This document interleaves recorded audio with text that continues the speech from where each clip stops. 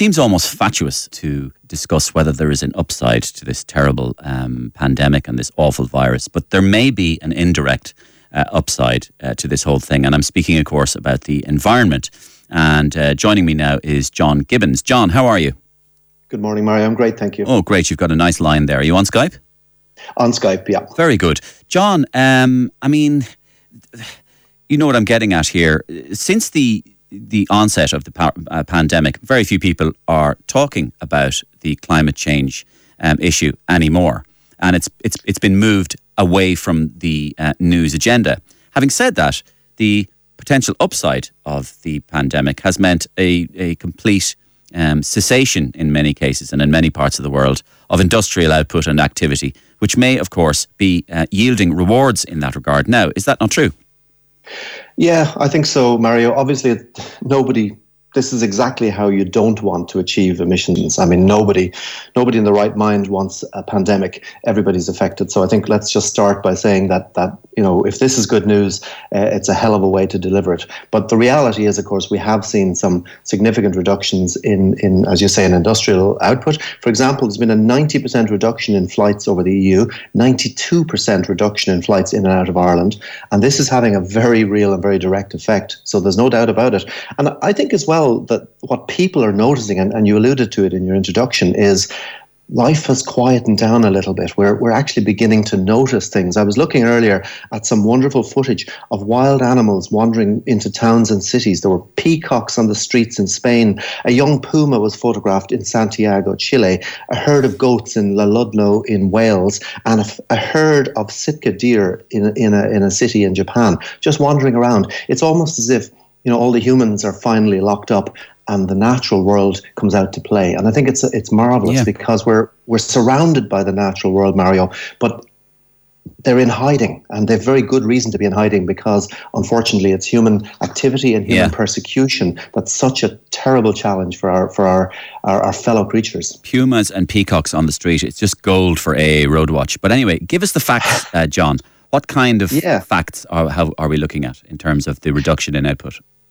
Sure. Okay. There's an organisation called the Global Carbon Project, and their estimate is that over the course of 2020, global CO2 emissions will fall by about 5%. Okay, that's as a direct result of the coronavirus impact on industry. Now, that's the biggest one-year fall since the end of the Second World War. Wow. And to compare it, so it's much bigger, for example, than in the 2008 financial crash. This is huge. Now, of course, 5% is good, but it still leaves 95%. And this is the problem. And just to be a little bit depressing for a second, Mario, we were told 18 months ago by the UN that the world economy needs to reduce its carbon output by 7.5% a year, every year, until there's no more carbon left in the global economy. So even the effect of a coronavirus crisis is only taken us about 2/3 of the way in a single year, and it's required us to actually have this catastrophe to make it happen. And I think what that underlines is just what a massive challenge decarbonising is when we're not serious about it. And of course, we haven't been serious about it. And the other problem, as you well know, is that it's all very well reducing emissions in a crisis like this, but the rebound effect, which we've seen time and time again, means they'll come back twice as strong. So you get a bounce back that basically wipes out all your gains. So I suppose the key problem really is that we're depending for over 80% of the world's total energy needs involves setting fire to stuff. In other words, burning fossil fuels. Now, this is tragic. We knew 50 years ago, certainly 30 years ago, that if we continued to burn fossil fuels, by the billions of tons, eventually it would lead to a global disaster. Now, unfortunately, we've been so addicted and so encouraged to be addicted to cheap fuels and easy access fuels that we've continued down this path. So this really, I guess, remains the key challenge. And a related one to this, Mario, is that a lot of companies are actually using this crisis. They say never waste a good crisis, but you've got airline companies, you've got fossil fuel companies, you've got energy companies demanding that their governments reduce regulation and give them even bigger tax breaks in order to help them bail out of this. So the airline industry, for example, is looking for a $1 trillion bailout. That's $1,000 billion. And yet this is the fastest growing sector for emissions. And also, as I'm sure you know, the aviation sector pays little or nothing towards, for example, the environmental cost of the fuels that it burns. So here we are, a situation yet again where the private sector is demanding that we, the taxpayer, bail them out. Now, I mean, some of these businesses will need to be bailed out. There's no doubt about it. But my take on this is, if they want our money, well, then the only bailout has to be a green bailout. Yeah. They have to agree to environmental rules. Otherwise, I mean, there is this thing you hear at Mario. It says we need to get back to normal. Normal is killing us. Normal is killing the natural world. Normal is destroying the shared global atmosphere. Normal is emptying our seas. Now, I, for my kids' sake, I do not want to get back to a normal which is environmental destruction and climate breakdown. That is not the normal that I want to get back to. So in a sense, Mario, you know, nobody wanted this. I didn't want this. But this, in a sense, is a once-in-a-lifetime opportunity to hit the reset button. And I've noticed, talking to people and reading, there seems to be a new awareness of the extraordinarily fragile state of our world, how we're completely at the mercy of nature, and how quickly everything we take for granted can unravel. And the lesson, if I can call it that, of coronavirus is we're in a much more precarious position than we thought. We thought we're the masters of the world, we can do what we like, and there's no consequences. Now, people say, well, what the heck has coronavirus got to do with what humans have done? It actually has everything to do with it. Coronavirus is what's called a zoonotic disease. It has jumped from wild animals probably through domesticated animals into human. Why? Because we're intruding into the areas where these viruses live and are resident naturally. And it's human incursions. We've seen this with Ebola, we've seen it with SARS, we've seen it with numerous dangerous viruses, and now coronavirus. What we're doing is we're destroying the natural hinterland for these viruses, and we're actually forcing them to jump into human populations. And the problem is, we make a very juicy target for viruses. We need to step back from the natural world, give the natural world room to grow, to thrive. For example, cutting down rainforests is a classic own goal. It might make some people some money, but it is proven time and time again that is a breeding ground for diseases. It increases incidences of malaria, of West Nile fever, etc. So we need to back off nature. And I think, as we said a little bit earlier, I think it's wonderful to see animals and, you know, to even hear the birds. I mean, there was an article yesterday in the Irish Times that was pointing out that birds do most of their calling to other birds early in the morning and late in the evening, and they communicate their mating calls and their territorial calls. And that, of course, coincides with the peak traffic, the morning rush hour and the evening rush hour, and birds can't hear one another over the racket. So what we're hearing now, not only are we getting to hear birdsong, but birds can hear one another. They're actually able to communicate as the din of human activity eases off. John, one of the things that the pandemic has exposed is how in first world countries even our health systems are pitifully prepared for the onset of a situation like this. The other situation that it's exposed is our economic situation, the just-in-time supply lines that we use all over the world, pitifully something, just a quick virus like that. Another thing that's exposed is the social and economic inequality, that as soon as something like this hits, the poorest in society are the most affected. I'm just wondering, will that teach us lessons in terms of the glimpse we've been given into the potential fixes for climate change here? So what I'm asking is, has this glimpse that we have been given by this virus, that there is hope if you allow it for the climate to recover, do you think this will give us a leg up in the climate change political fight? Well, that's a complicated question that deserves a complicated answer. The first part, as you said in your introductory remarks, Mario, is that climate as an issue has been knocked off the front pages. When have you last heard of Greta Thunberg in the last 3 months? You know, all that great campaigning work, the Fridays for Future, all of that has been pushed out of the media cycle, which is tragic. However, there are other things that I think we've become aware of. And let me be local for a second, right? Ireland is, as you know, we're a big agricultural exporting country, and we produce and export huge amounts of principally beef and dairy products. Now, However, we're importing almost 10 billion euros worth of food. And this isn't all exotic food like bananas. We're importing vast amounts of potatoes, carrots, onions, apples, things that grow really well in Ireland. We're importing because we've built this monolithic export-oriented system. And you might wonder, by the way, where all this stuff is going. A lot of our milk in the form of milk powder is going directly to China as milk powder and to Saudi Arabia. Now, anybody who thinks that that's a model for agricultural sustainability, I think I would have to disagree.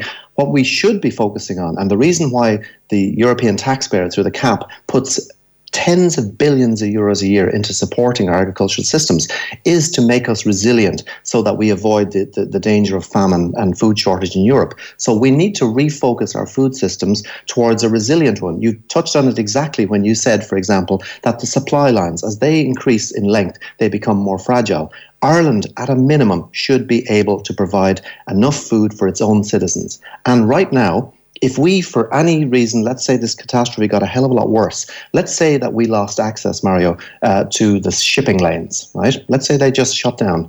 Could Ireland feed itself? Could our agriculture system feed Irish people, say, for the next 12 months? Could the answer is no. Not at all. We would have starvation in Ireland. We would be slaughtering our animals, eating them, and after that, we'd be eating grass. Now, that's the system that we've built up.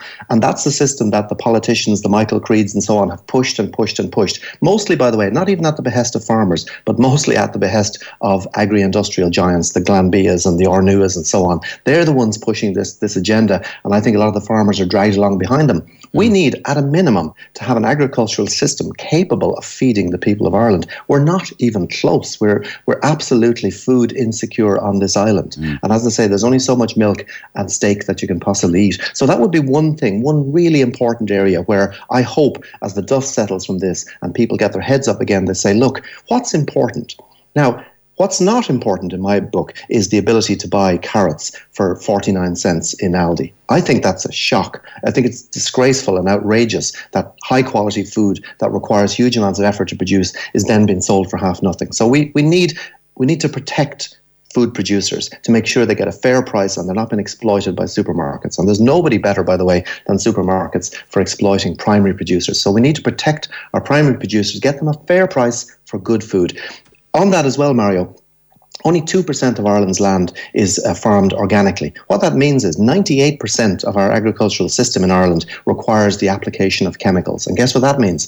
We have among the least wildlife anywhere in the world. So this idea, the origin green, we're a green country, we're a green exporter, absolutely not. From a wildlife point of view, Ireland is a desert. It is an absolute desert. Now, we can do better. We need food security. We need to give our wildlife space to recover and to regrow. And these are the things that I'd love to see come through. I noticed, for example, in the Fine Gael, Fianna Fáil election manifesto, they're talking about we're going to plant 400 million trees. And they judiciously avoid telling us what kind of trees they are. And of course, you know and I know what they mean is they want to plant non-native Sitka spruce, which are basically industrial wood production that have nothing to do with nature, that are of no value to biodiversity. And anyway, they'll be cut down in 10 or 20 years, which means there's zero carbon benefit to Ireland in doing this. So, we need to get past these clever little maneuvers where they say, oh, we're going to reforest, but of course it's not genuine. So we kind of got to get past the green slogans and towards a Green New Deal. And